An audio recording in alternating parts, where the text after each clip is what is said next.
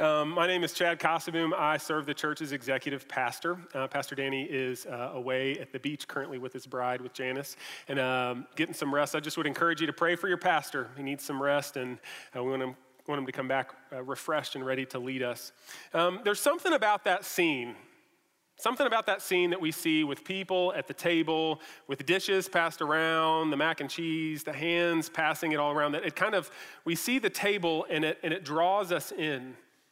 The table itself, it's like an anchor for us. It's a place where we receive our most basic necessities, where we receive both nutrients and nutrition, where we engage with those that we are closest to, friends and family, around the table, engaging in playful banter or deep conversation.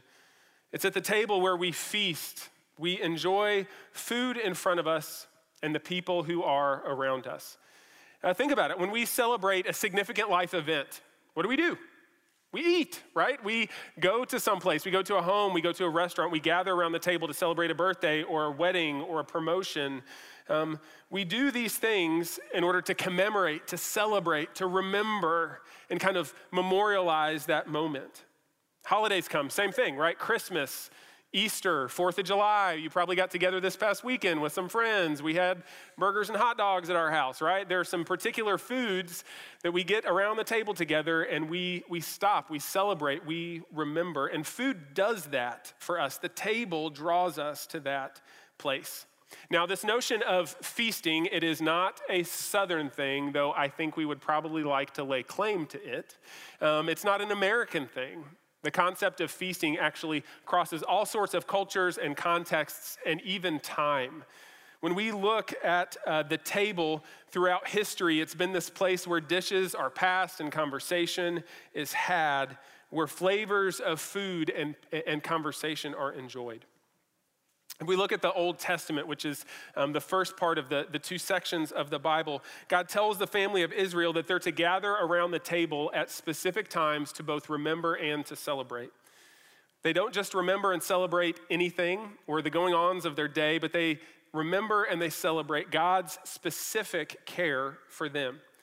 It's a particular way that this family was marked, that those on the outside would be able to look at the people of Israel and see them as a people who stop, who remember, who celebrate the goodness of their God. If we look in Leviticus chapter 23, which is where we're going to be this morning, if you want to open your Bible, if you have a Bible with you. If we look in Leviticus chapter 23, Moses lists 7 feasts that Israel was to keep each year. These feasts were to mark the history of God's work among his people. Each feast has its own significance, and it carried from generation to generation the salvation story of God's work for his people. And each feast ultimately points to final salvation through Jesus alone. So today, like Abby mentioned, we're starting a 5-week series looking at these feasts. And each feast, our prayer is, will cause us to stop, to remember, and to celebrate God's goodness in new and special ways, even as God intended when he initiated and instituted the feast to begin with. So let's look together this morning at Leviticus chapter 23, and we're just going to look at the first 3 verses. The Lord spoke to Moses, saying, "Speak to the people of Israel and say to them, these are the appointed feasts of the Lord that you shall proclaim as holy convocations. They are my appointed feasts. 6 days shall work be done, but on the 7th day is a Sabbath of solemn rest, a holy convocation. You shall do no work. It is a Sabbath to the Lord in all your dwelling places." So the first feast that we see doesn't really even seem like a feast at all, right? When we think of a feast, we think of these special times that maybe come within a calendar year. There's days and months and seasons that separate them. But this first feast, this feast that God hands to Moses to give to the people of Israel, it's one that's marked every 7 days. 6 days pass, and then the feast, then the Sabbath. So we're going to start with just asking the question, what is the Sabbath? What is Sabbath? And kind of the working definition that we're going to land on this morning is that the Sabbath is a day of dedicated rest to remember and to celebrate God's work. So Sabbath is a dedicated day of rest to remember and celebrate God's work. So the people of Israel, they were to work really hard for 6 days. They were to kill it. And on the 7th day, they were to Sabbath. They were to stop, which is what the word Sabbath actually means. They were to stop working, every one of them, everywhere that their feet tread. There was to be no work. When God gave the law, the 10 Commandments, to Israel, he made this Sabbath a central characteristic of his people. The fourth commandment listed in Exodus chapter 20, verses 8 through 11 reads, "Remember the Sabbath day to keep it holy. 6 days you shall labor and do all your work, but the seventh day is a Sabbath to the Lord your God.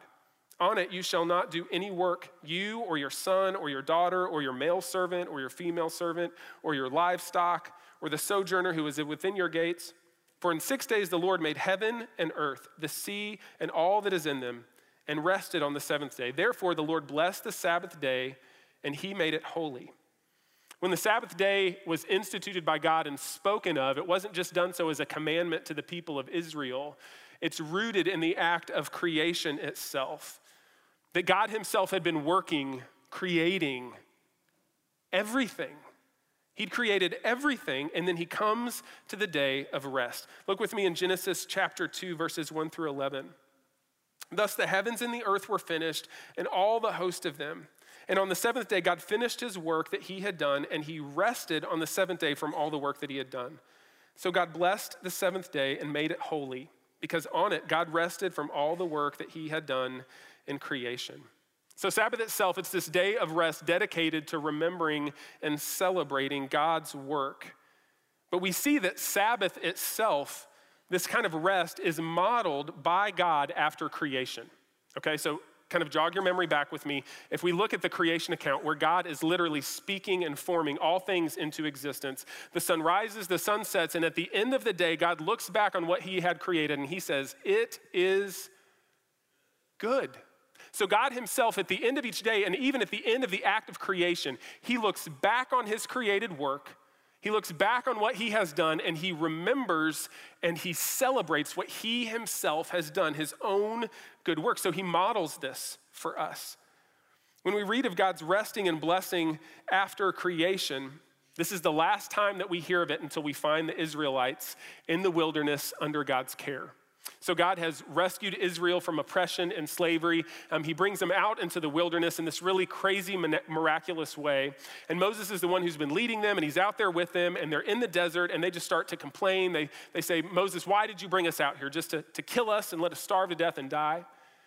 And what does Moses do? He intercedes for them. He goes to God. He asks God to provide.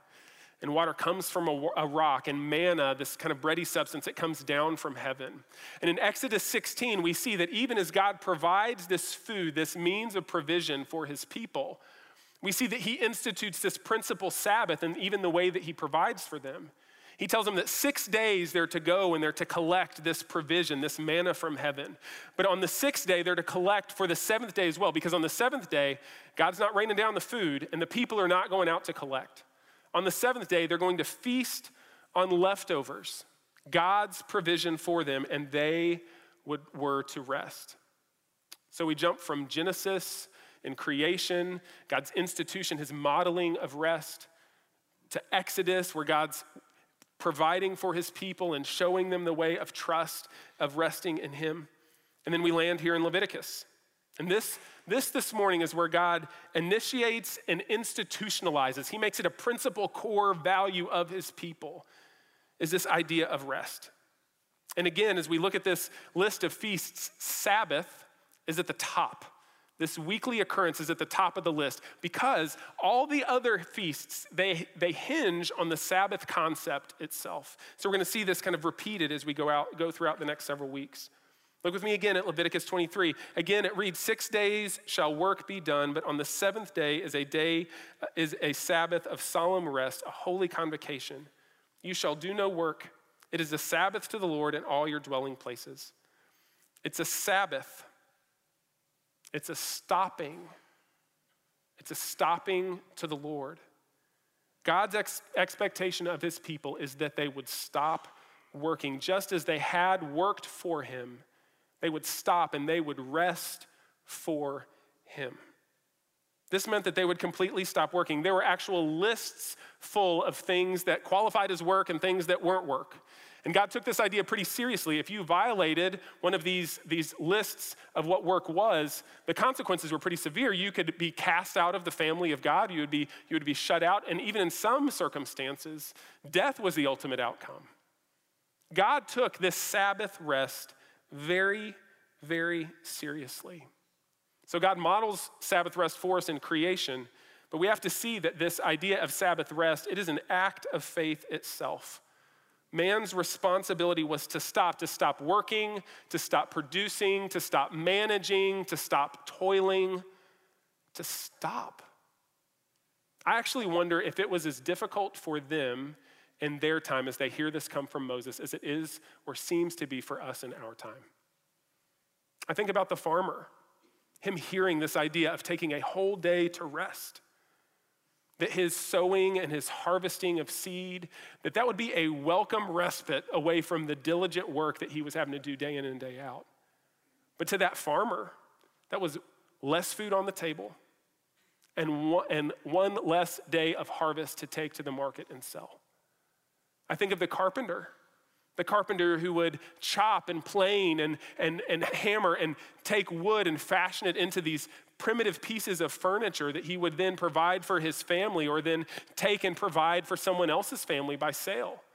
And for him, it was one more day added to his process of finishing. It was one less day before he actually earned the income of what his labor had produced. This Sabbath rest, it was an act of faith to trust in God. In stopping, they were faced with this image of God. He was one of two people. He was either a God who could be trusted and knew what was best for them, or he was a God who was vengeful and did not want people to flourish or thrive on their own. And I would say that it seems that these same implications, they're on our heels. They follow us today. This question, is God good? Does he know what's good for us? Can we trust him? Is he out for me? Or am I on my own? Sabbath is an act of rest, and this concept of Sabbath, as we read about it, God giving it to the people of Israel, we have to ask the question, well, how does that transfer to today? How does that move into our context, into our time? Because if you look around, you're going to leave this place and this idea of stop working. There are people working all around us if we're going to qualify today as the Sabbath. We're going to go to restaurants. People are going to make food. They're going to serve it to us. We're going to go to the gas station because we need gas. We're going to go to the store because we need groceries for tomorrow. How does this concept translate to us? And there's a good bit of theological debate actually on what the role of Sabbath actually is within the Christian life. God instituted the Sabbath for Israel under the Old Covenant, under the Mosaic law or promise. And this covenant, this law, actually is ultimately fulfilled in the person of Jesus. So if it's fulfilled, if God's requirements, his law, his expectations for us to live in right relationship with him, if it's fulfilled, then do we still have to practice it? What does it mean for us? And if we do, is it Saturday or is it Sunday? And I got to tell you, I think it must be Sunday because Chick-fil-A is closed on Sunday. And I always want Chick-fil-A on Sunday. Can I get an amen? It must be the Lord's Day. Seriously, church historians broadly state that the Sabbath was actually, in Jewish tradition, it was Saturday. It was the seventh day, the last day of the week. It's likely that this practice of work and rest, of stopping and celebrating and remembering, it was transferred to Sunday on the day that Jesus rose from the grave and that he ascended into heaven, and the days that are recorded in Scripture that he most had interactions with those around him post-resurrection was on a Sunday. So in essence, what was the Sabbath transfers to the Lord's Day on Sunday. What was Saturday moves to Sunday. And while Sabbath keeping was a clear requirement from God of his people under the law, our old covenant before Jesus, it's clear that when Jesus fulfilled that law, when he did for us what we cannot do on our own, when we look at the standard that God set for his people in Scripture, you even look at those 10 characteristics, those 10 commandments that God gives to the people of Israel, and it's impossible. It's impossible. And the impossibility of God's expectations for us are never meant to be condemning. They're actually meant to only point to the only one who can fulfill God's expectation for us, and that's what Jesus did. And we can't miss that in this moment. There's this good news that we don't have to work to earn anything from God. That through the work of Jesus Christ on the cross, his blood shed for the forgiveness of our sins, we are then handed the fruit of his labor, salvation for us and to us. The only thing we need to do is to repent and believe in Jesus. That's all that's required for a restored relationship to God. If we look at the way that our theological leanings land us on what Sabbath is or what it isn't, we still see, regardless of that God's pattern for work and rest in creation is for us a principle in life. God created us for both work and for rest. God created us for both work and for rest. God designed our bodies with a need to stop. We have to stop. We're meant to experience our finiteness. You know that old commercial, which I guess is not, they've like carried it through generations, the Energizer Bunny that never stops? Like it's always beating that blessed drum, right? It just never stops, it keeps on going. We are not the Energizer Bunny. Our batteries do need recharging. We're meant to experience that, to feel it, for it to be a part of our human existence. At the end of every day, when we lay down to sleep at night, it is the way that God has fashioned us. He has created us, that we cannot go on in life on our own. Too much deprivation from sleep will actually take our lives. It's required of us at the end of every day, at the end of every week. So God's created us for both work and rest, and I think that our physical limitations, they actually teach us something about who we are.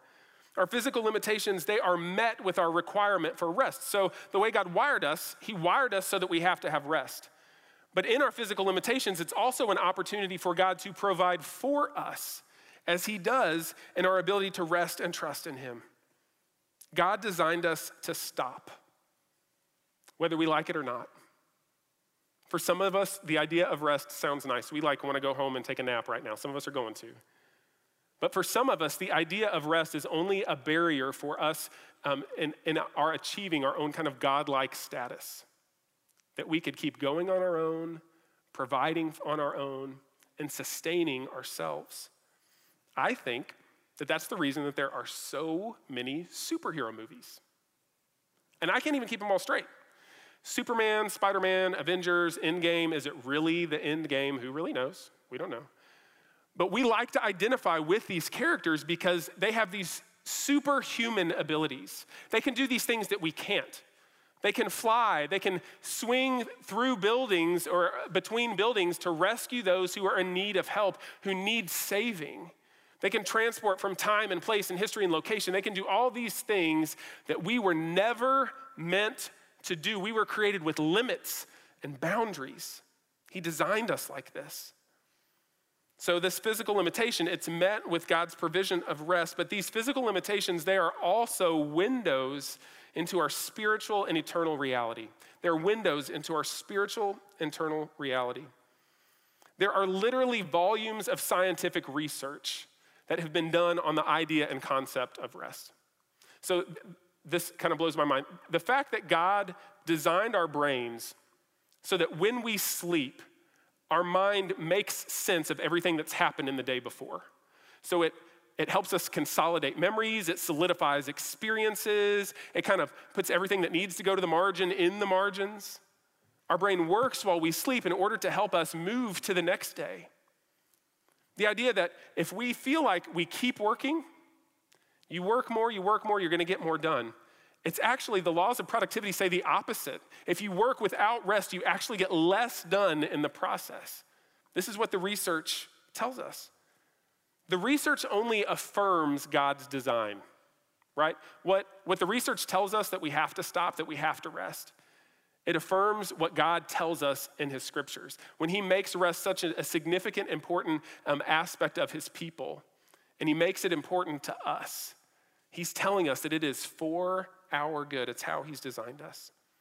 These physical limits, these finite limits, they are windows into our spiritual need. And lastly, our physical limitations, they ultimately point us to Jesus, the one without limits.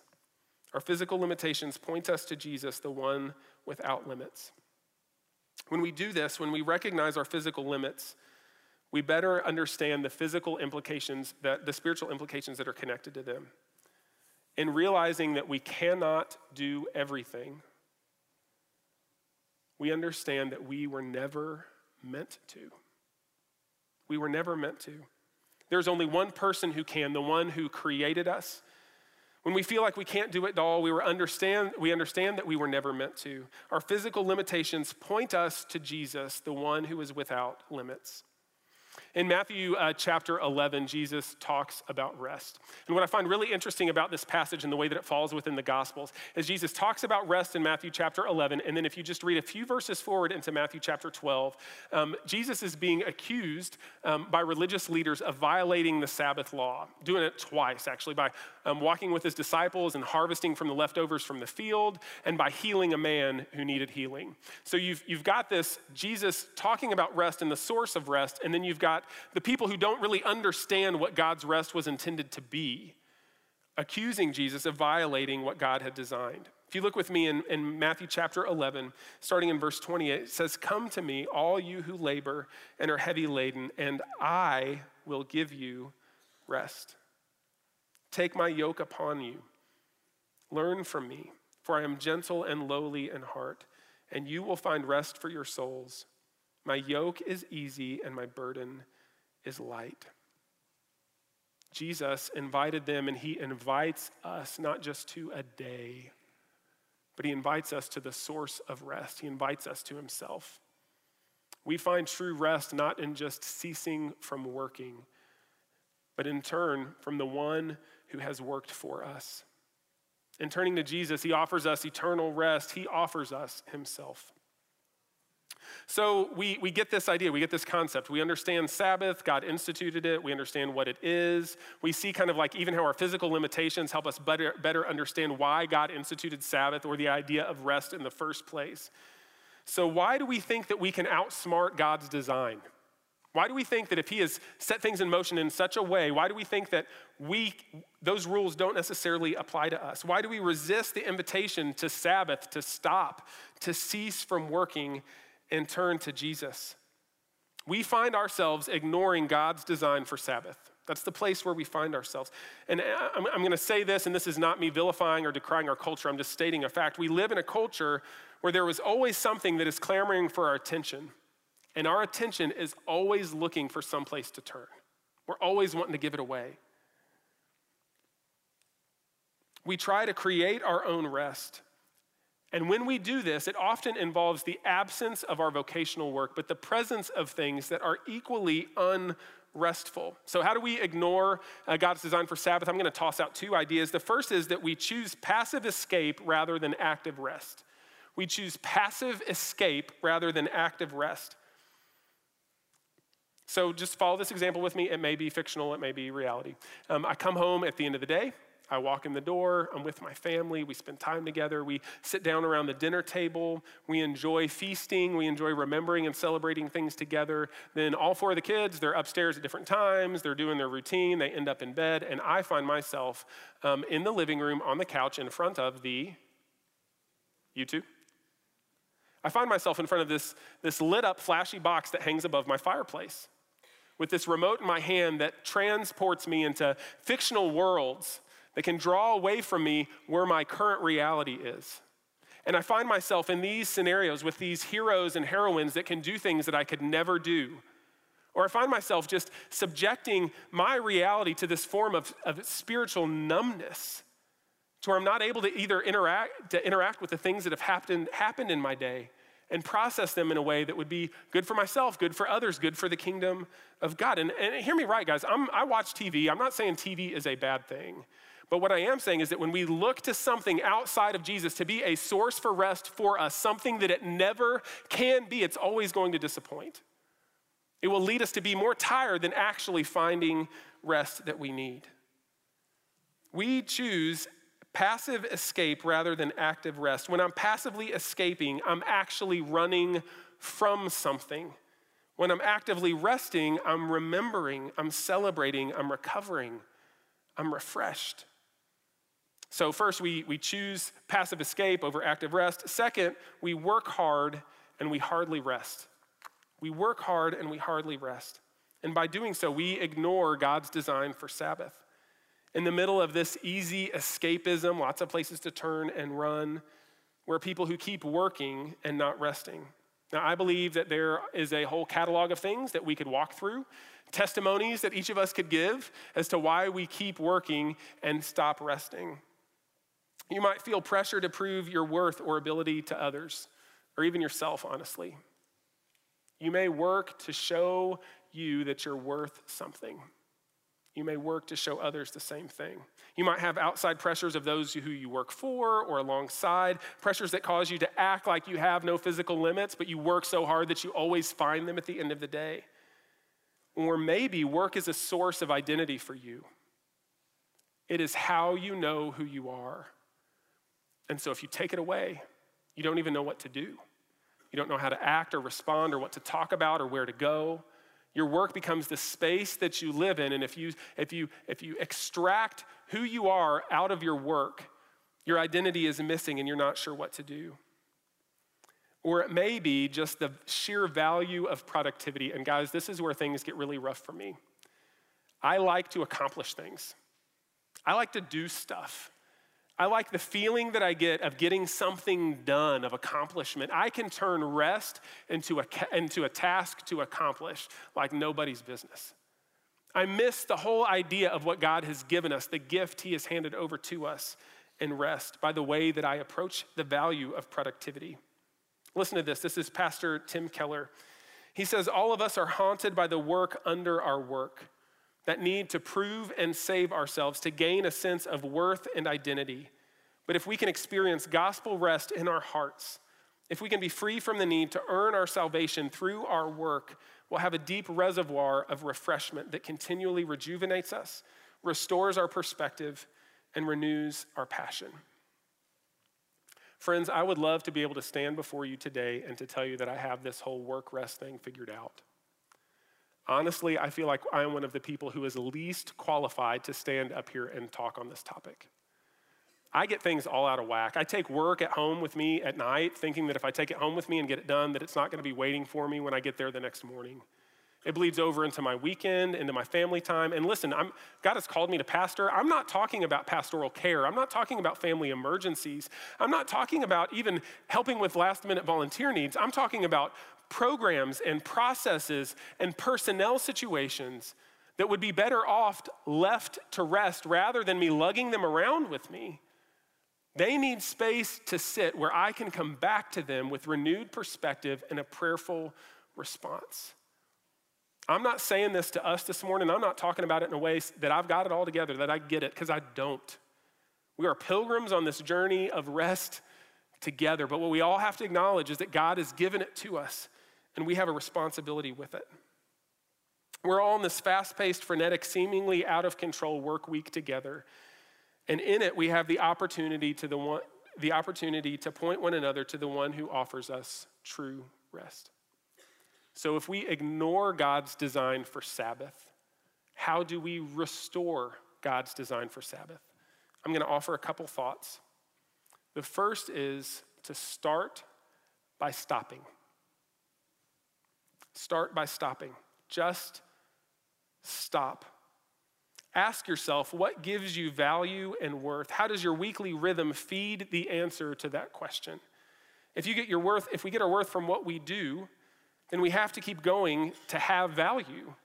If we get our value the way that God has designed us to get value, actually outside of ourselves, we get our value through who God says that we are, through the sacrificial blood of Jesus, that we are his sons and daughters, that he is our Father, the King, that we were bought with a price.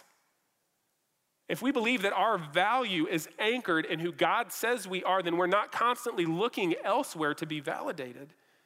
We're consistently resting in the finished work of Christ, the worth given to us through him. So if we start with stopping, then what? Right? We all just kind of like sit around and sing Kumbaya, and we don't have TVs or cell phones, no activity at all. Now, that's not the kind of rest that we're talking about. This is not the kind of rest that God initiated. When we rest, we remember and we celebrate God's work. We remember and we celebrate God's worth. The Sabbath rest that God has called us to is not a license for laziness. It involves actively remembering and actively celebrating what God has done. It revolves relationship and worship. We cease for our own striving and provision and actively remember God's provision for us.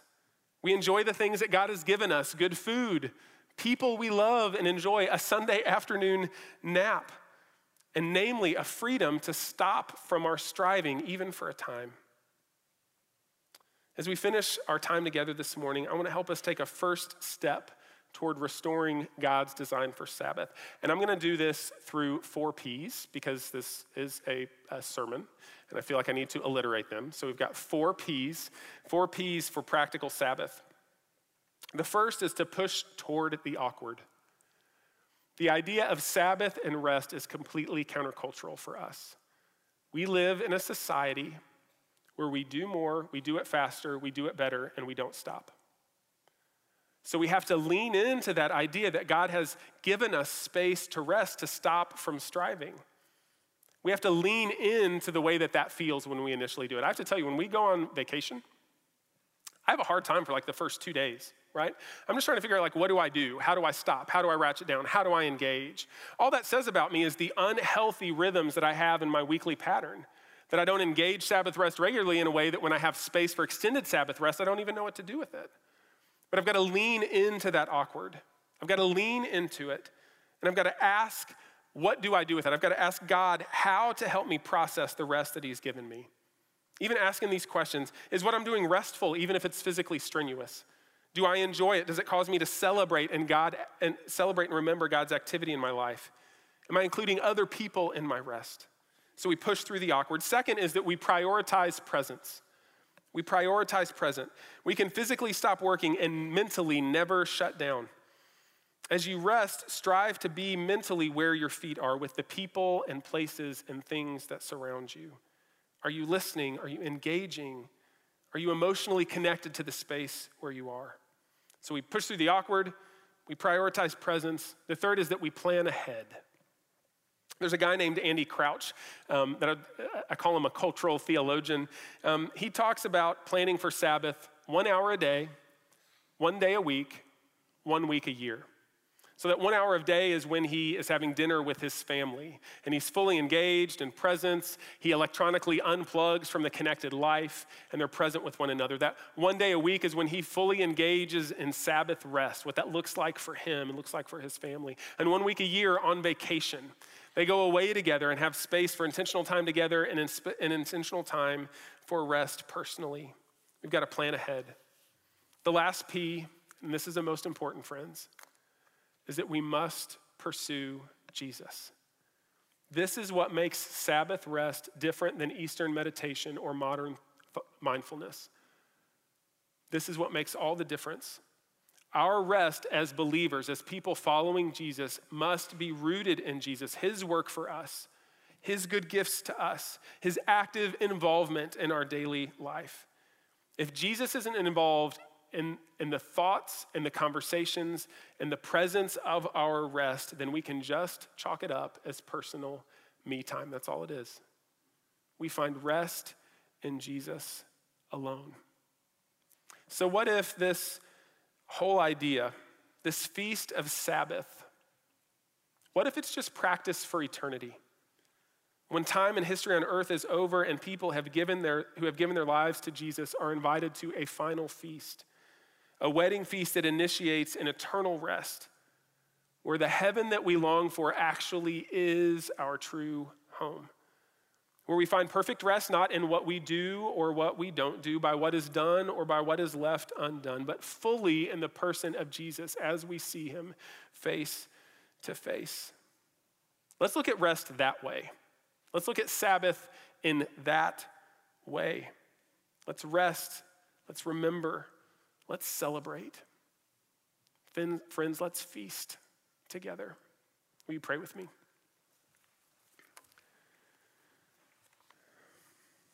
Our Father and our God, we come to you as a people who get tired and weary and worn out and need rest. And God, we thank you that you know that about us. You created us to need rest and that we would only find satisfaction, we would only find true rest in you.